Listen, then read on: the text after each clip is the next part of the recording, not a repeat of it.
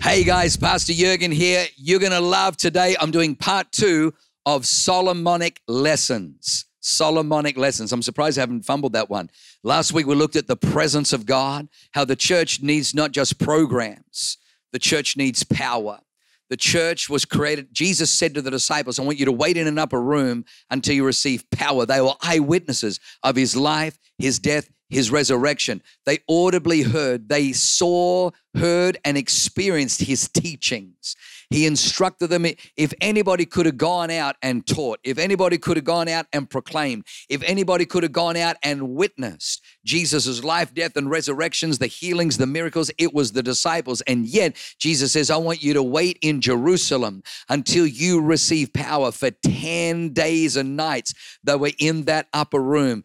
Well, they weren't praying in tongues yet. They were just up there crying out in Hebrew. And then all of a sudden on the 10th day, when the day of Pentecost had fully come, the Holy Ghost fell, tongues of fire, and they began to speak in other languages they never learned, and they received power, and they went and turned the world upside down. God's plan for the church is the church to have power. The church did not begin in power and now fizzled out into programs. Phooey to that. The church began in power. It is sustained in power, and I'm telling you, she is going to finish in power. We refuse to step back from power. We are stepping into the power. We are dependent on the power, and Solomon carries the ark of God in this magnificent structure. They call it one of the wonders, one of the great wonders of the world was the Temple of Solomon. One of the most magnificent, majestic houses of worship ever created in the world was Solomon's temple. And yet Solomon said, it is all just structure. It is all hologram. It is all incomplete until we bring in the ark and set it under the cherubim, the presence of God, and the cloud filled that place. Then we saw that success without a successor is no success at all.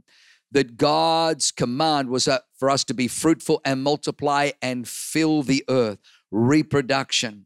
You and I are called to not only be a disciple, but to go and make disciples. It's a trinity. Someone is discipling you, and you are discipling somebody else. Everything reflects the heart of God. When you're doing that, you're successful. Number 3, let me give you number 3, is integrity. Integrity. This is what integrity is. Solomon said this in 2 Chronicles 6, verse 4. He said, Blessed be the Lord God of Israel, who has fulfilled with his hands what he spoke with his mouth, who has fulfilled with his hands what he spoke with his mouth. Integrity is fulfilling what you promise. You know, there's a saying in the marketplace that we ought to under-promise and over-deliver. The most magnificent thing that impacts Solomon here, Solomon's testimony of God, is that God, you lead by example. You lead by example. You make a promise with your mouth and then you follow through with your hands. You made a promise and then you watch over your word to perform it. In Proverbs chapter 6, verse 2, it says that a man is snared by the words of his mouth. A man is snared by the words of his mouth. Whatever you say, when it comes out of your mouth, God is now watching. He has a barometer. He has a measure of how does your hands follow the words of your mouth. If you make promises but never deliver, you will find that your stock in the kingdom and even your stock in the marketplace begins to diminish and drop. But you will find that if you're somebody who watches and understands that once you make a promise, once you make a commitment, you are now bound to fulfill it with your hands. We work in tandem with God. God promises things and then he invites us to be his hands in the earth. The prophetic words that are released over our church that originally is one church, 4 locations. I mean, when I saw that, when I heard that, one church, 4 locations, I knew that now God has given me a work. God has given us an assignment. So we land in San Diego. We don't know anybody in San Diego. I'm a little bit bashful and scared to tell people because I'm thinking they're going to be freaked out, and if I was honest, I was just glad to have one church in one location, let alone one church in 4 locations. But I just knew that God had spoken. He watches over his word to perform it. But now what God was doing was he was giving us the hands. He was giving us opportunity to go out with our hands and construct so that we might see in our lifetime the very, very things that God has spoken. What I've discovered, the Bible says, let God be true and every man a liar. God is a God who fulfills what he spoke. Then all of a sudden, a few years ago, Pastor John Heinrichs and I were at Dream City Conference in Phoenix, Arizona. We go up onto Prayer Mountain, and I go up there, and as I come back down with 16 campuses. 16 campuses in my spirit. And even then, on the way up, I'm thinking, this is crazy. And then on the way down, I'm like, yeah, I can say, because God gives us mission. God gives it. The greatest thing you can give your life to is the mission of God. And the mission of God comes out of his promises. God will speak something, and then he gives you and I the awesome opportunity to, with our hands, go and build what God has spoken.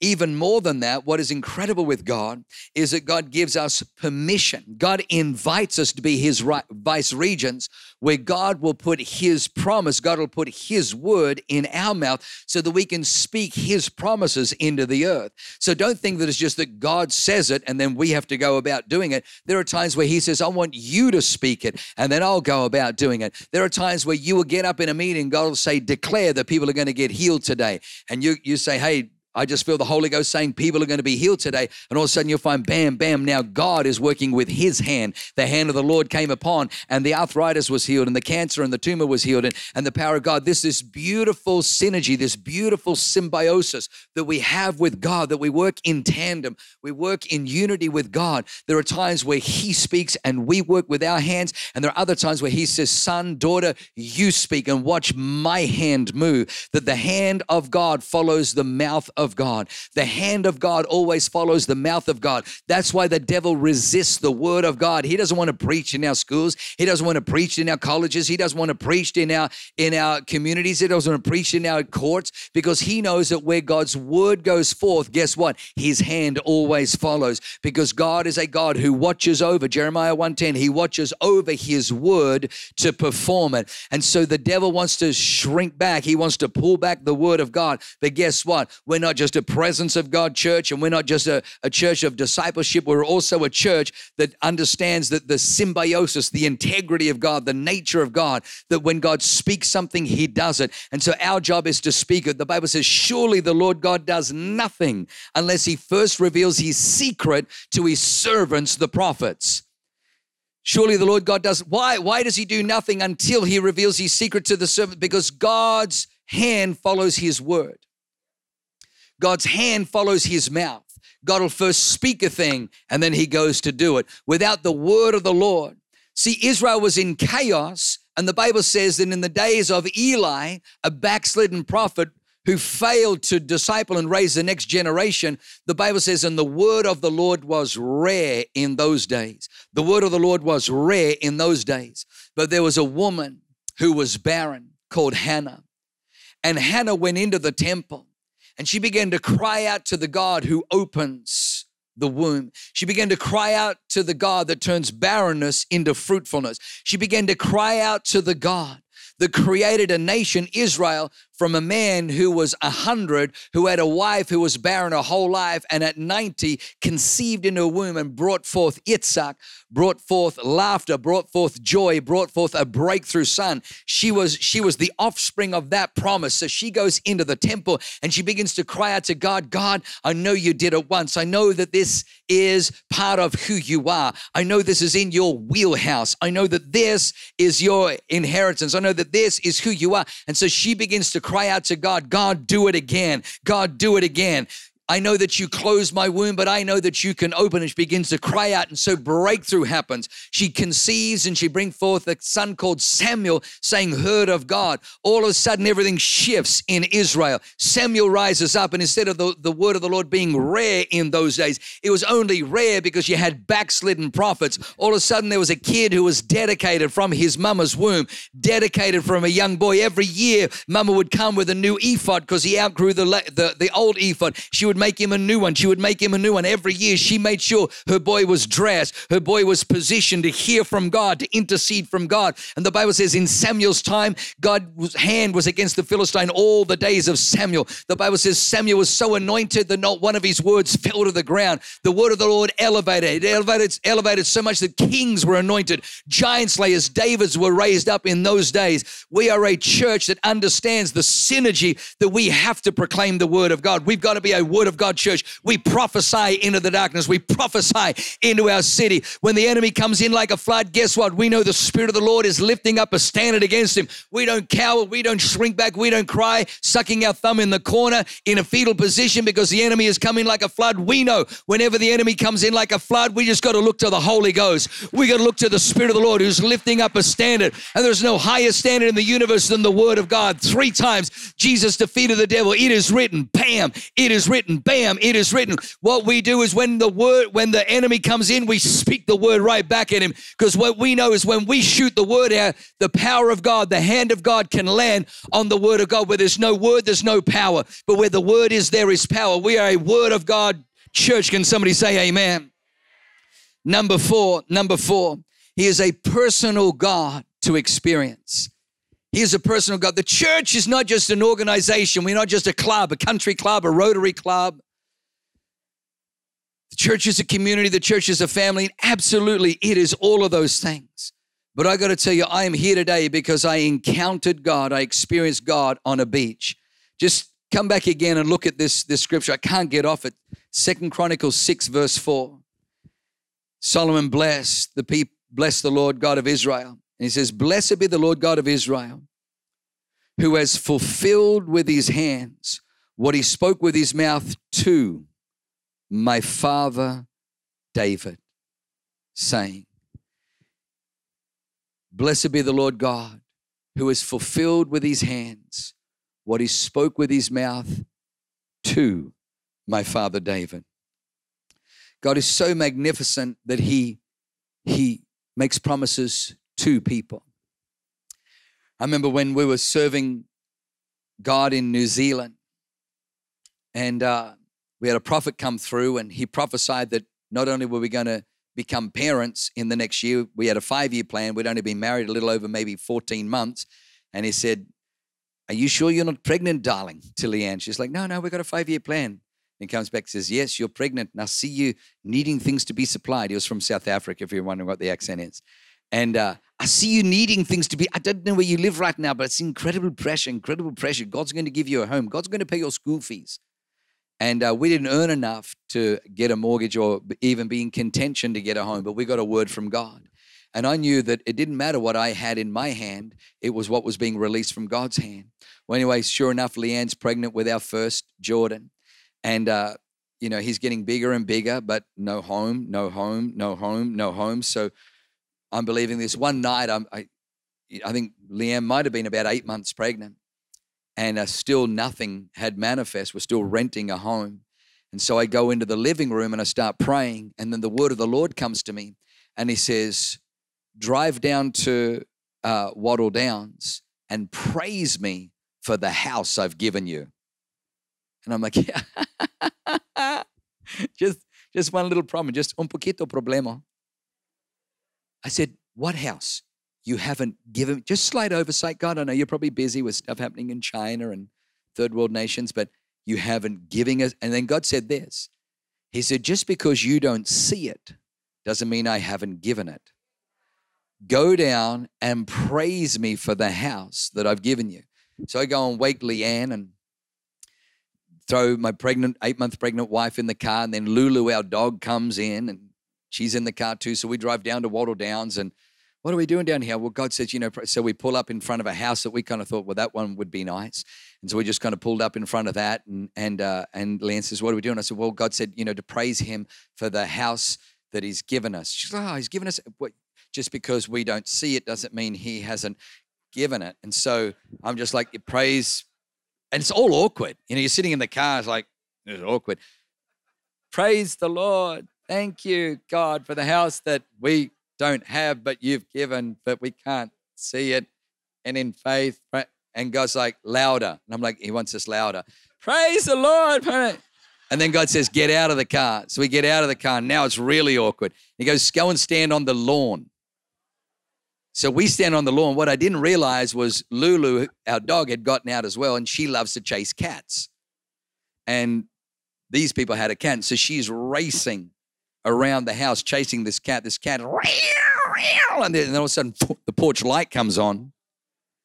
And the owner of the house comes out, and there's Leanne and I with our hands lifted. She's 8 months pregnant, standing in the middle of the lawn, and God had ramped up from louder to praise me in tongues. So we're like, shut up, like this. And this guy is just like, with Lulu running around. Now, the cat had climbed a tree or something, and so Lulu comes and sits next to us and decides to fertilize his lawn. We get in the car, and Leah just looks at me, and I swear I didn't blame her. She looked at me like her husband has lost his mind. Tomorrow, the people that come with those beautiful white jackets that, that do up at the back, that take you to a place with padded walls, are going to come and take away her husband. We felt so foolish. We felt so embarrassed, but something shifted in that moment. We found that the promise of God was that God promised us a home, and then we ended up getting a home in Wattle Downs. It was a miracle.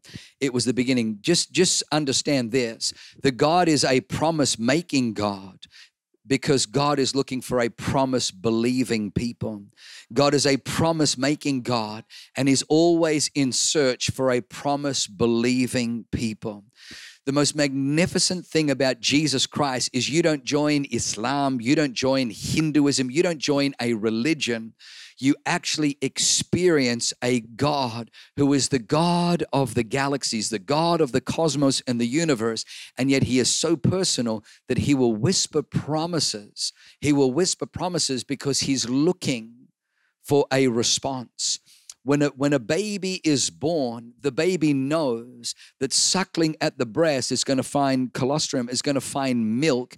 How does the baby know that there's milk there? It was created by God. There is milk there because the baby needs it.